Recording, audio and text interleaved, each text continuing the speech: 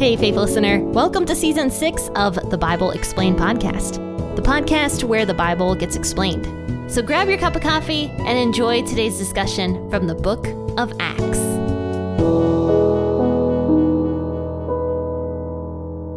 Good morning, faithful listeners, and happy Tuesday. I hope you all had a really great weekend.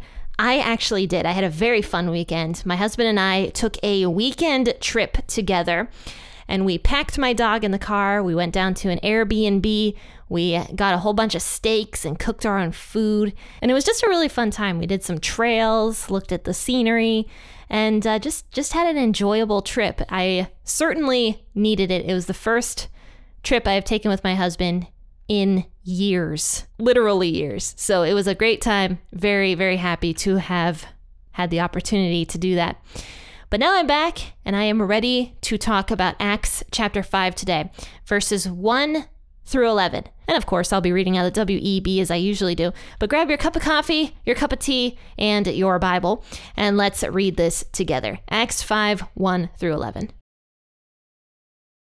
But a certain man named Ananias with Saphira, his wife, sold a possession and kept back part of the price. His wife, also being aware of it, then brought a certain part and laid it at the apostles' feet. But Peter said, Ananias, why has Satan filled your heart to lie to the Holy Spirit and to keep back part of the price of the land? While you kept it, didn't it remain your own? After it was sold, wasn't it in your power? How is it that you have conceived this thing in your heart? You haven't lied to men, but to God. Ananias, hearing these words, fell down and died. Great fear came on all who heard these things. The young men arose and wrapped him up, and they carried him out and buried him. About 3 hours later, his wife, not knowing what had happened, came in. Peter answered her, Tell me whether you sold the land for so much. She said, Yes, for so much. But Peter asked her, How is it that you have agreed together to tempt the Spirit of the Lord? Behold, the feet of those who buried your husband are at the door, and they will carry you out. She fell down immediately at his feet and died. The young men came in and found her dead, and they carried her out and buried her by her husband. Great fear came on the whole assembly and on all who heard these things. So in order to understand what's happening here, we need a bit of a backstory.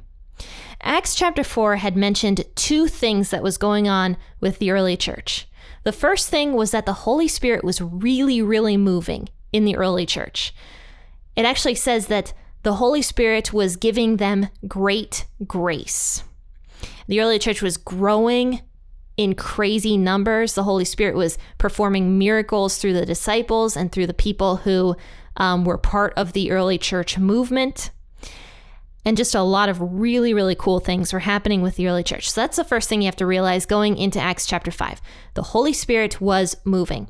The second thing you got to realize is that at the very end of Acts chapter 4, it mentions that the early church, every member had everything in common. And so a lot of the members would sell possessions to give the money to the poor from those possessions. There's one guy mentioned by name. His name was Joseph, and he sold so much and gave so much money to the early church that they actually renamed Joseph Barnabas, which means the son of encouragement, because this guy was so encouraging with his gifts, basically. So those are the two things you got to realize going into Acts chapter 5. The Holy Spirit was really moving, and obviously the Holy Spirit is God, really moving in the early church. And secondly, there were some really encouraging people that were giving a lot to the poor. So it says here in verse 1 of Acts chapter 5 that a certain man named Ananias with Saphira, his wife, sold a possession and kept back part of the price. Ananias is part of the early church along with Saphira, his wife. And they kind of want the same treatment that Barnabas got. You know, the guy that was renamed Son of Encouragement. They sort of want that same treatment is what it looks like. And so it says that both Ananias and Saphira were in this together. It says his wife was aware of it. And they decided together to lie about how much they sold a piece of land for. So they kept back part of the amount for themselves. Okay. So it says here that Ananias brings part of the amount of the sale of the land and lay it at the apostles' feet. Ananias by himself. So he brings it to the apostles and he's like, look how much I sold this piece of land for. Look how great I am. Like, look at all this money I am donating to the church right now. And I'm making light of it. It's not really a light thing, but this is probably some of the stuff that is going through Ananias's head, because he purposefully chose to lie about how much he sold that land for. So he brings the amount to the apostles, and it says that he lays it at the apostles' feet. But Peter says to Ananias, he says, Ananias, why has Satan filled your heart to lie to the Holy Spirit and keep back part of the price of the land? While you kept it, didn't it remain your own? And after it was sold, wasn't it in your power?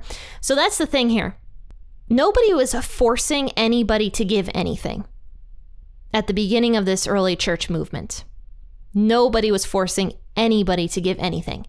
People were choosing to give. And that's exactly what Peter is saying here. He's like, Ananias, did we force you to give anything? Did you choose to sell that land yourself? Was that money not in your possession after you sold the land? So why are you lying about this? He actually says, why has Satan filled your heart?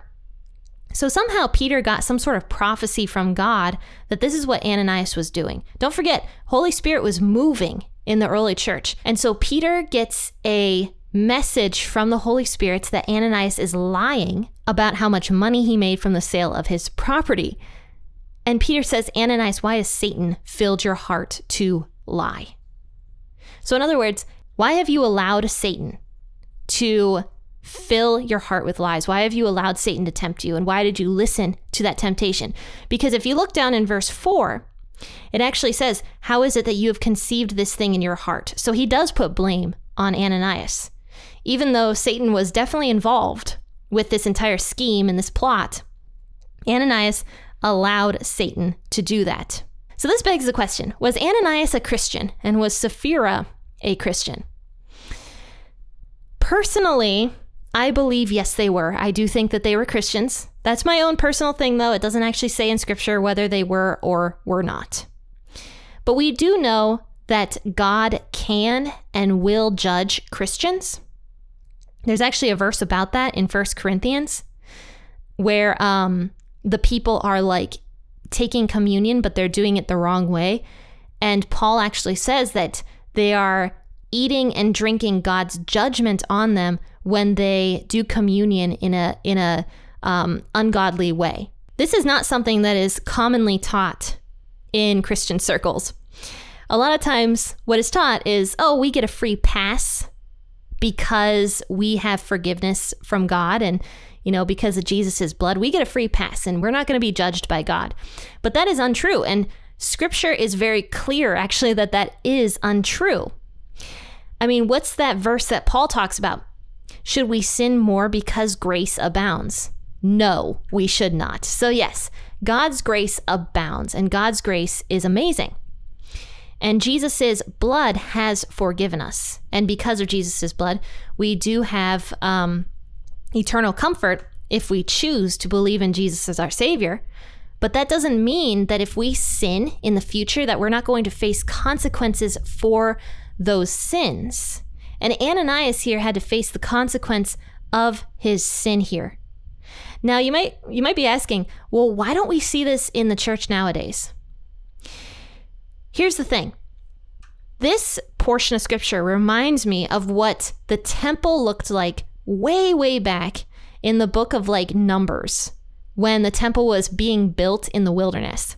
Remember all the things that the priests and the high priest would have to do in order to not desecrate God's temple?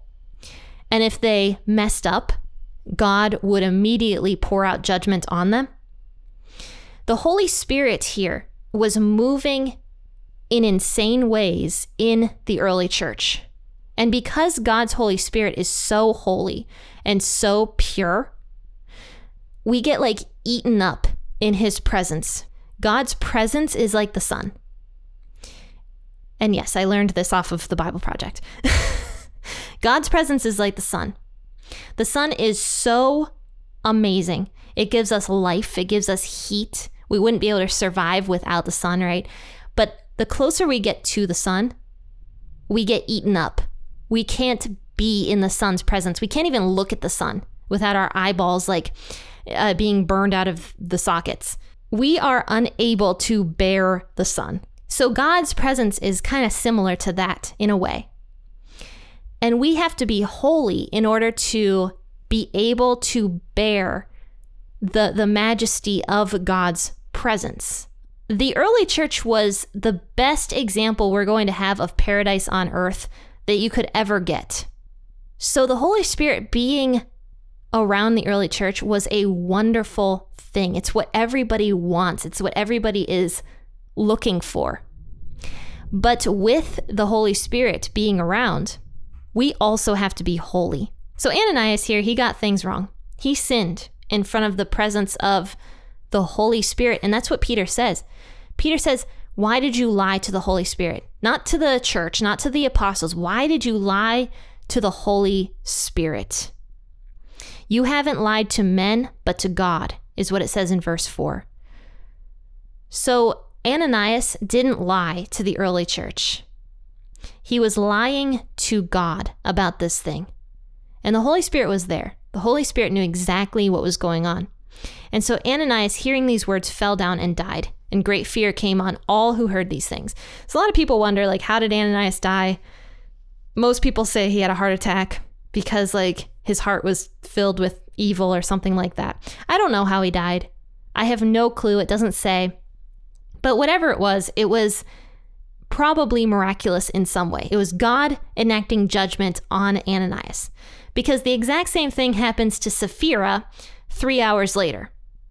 So clearly this was God enacting judgment on both Ananias and Saphira, who were in on this lie together. They both chose to lie to the Holy Spirit. So a lot of people like to say, this was so over the top for God to do this. This was the start of corruption in the church. Who knows how this would have snowballed if God would have just winked at it. God doesn't wink at sin, and he never will. So Ananias and Saphira die. And personally, I do believe that they were saved. You guys might disagree with me on that one because they allowed Satan to influence them. But Christians are not above the temptation from Satan. Because if we were, we wouldn't sin. The flesh works side by side, and Satan, he knows exactly what our desires are. He's very, very good at picking out what we enjoy, right? And what our lusts are. Clearly, Saphira and Ananias here had a bent towards greed, and Satan kind of used that. He was like, hey, Ananias, you don't have to give that entire amount to the church. You can hold some back for yourself and still get all the glory of giving to the church. So Satan uses our bents, I suppose, against us. But we can allow Satan to do that, or we can allow Satan to not do that, or we can reject it. We can be like, yeah, Satan, you're probably right about that. I can probably get away with it. Or you can be like, nah, I'm not going to have anything to do with that because I want to please God. And I know that this is a sin. That's why Paul, once again, who I talk about a lot on this podcast, but he hasn't been introduced yet.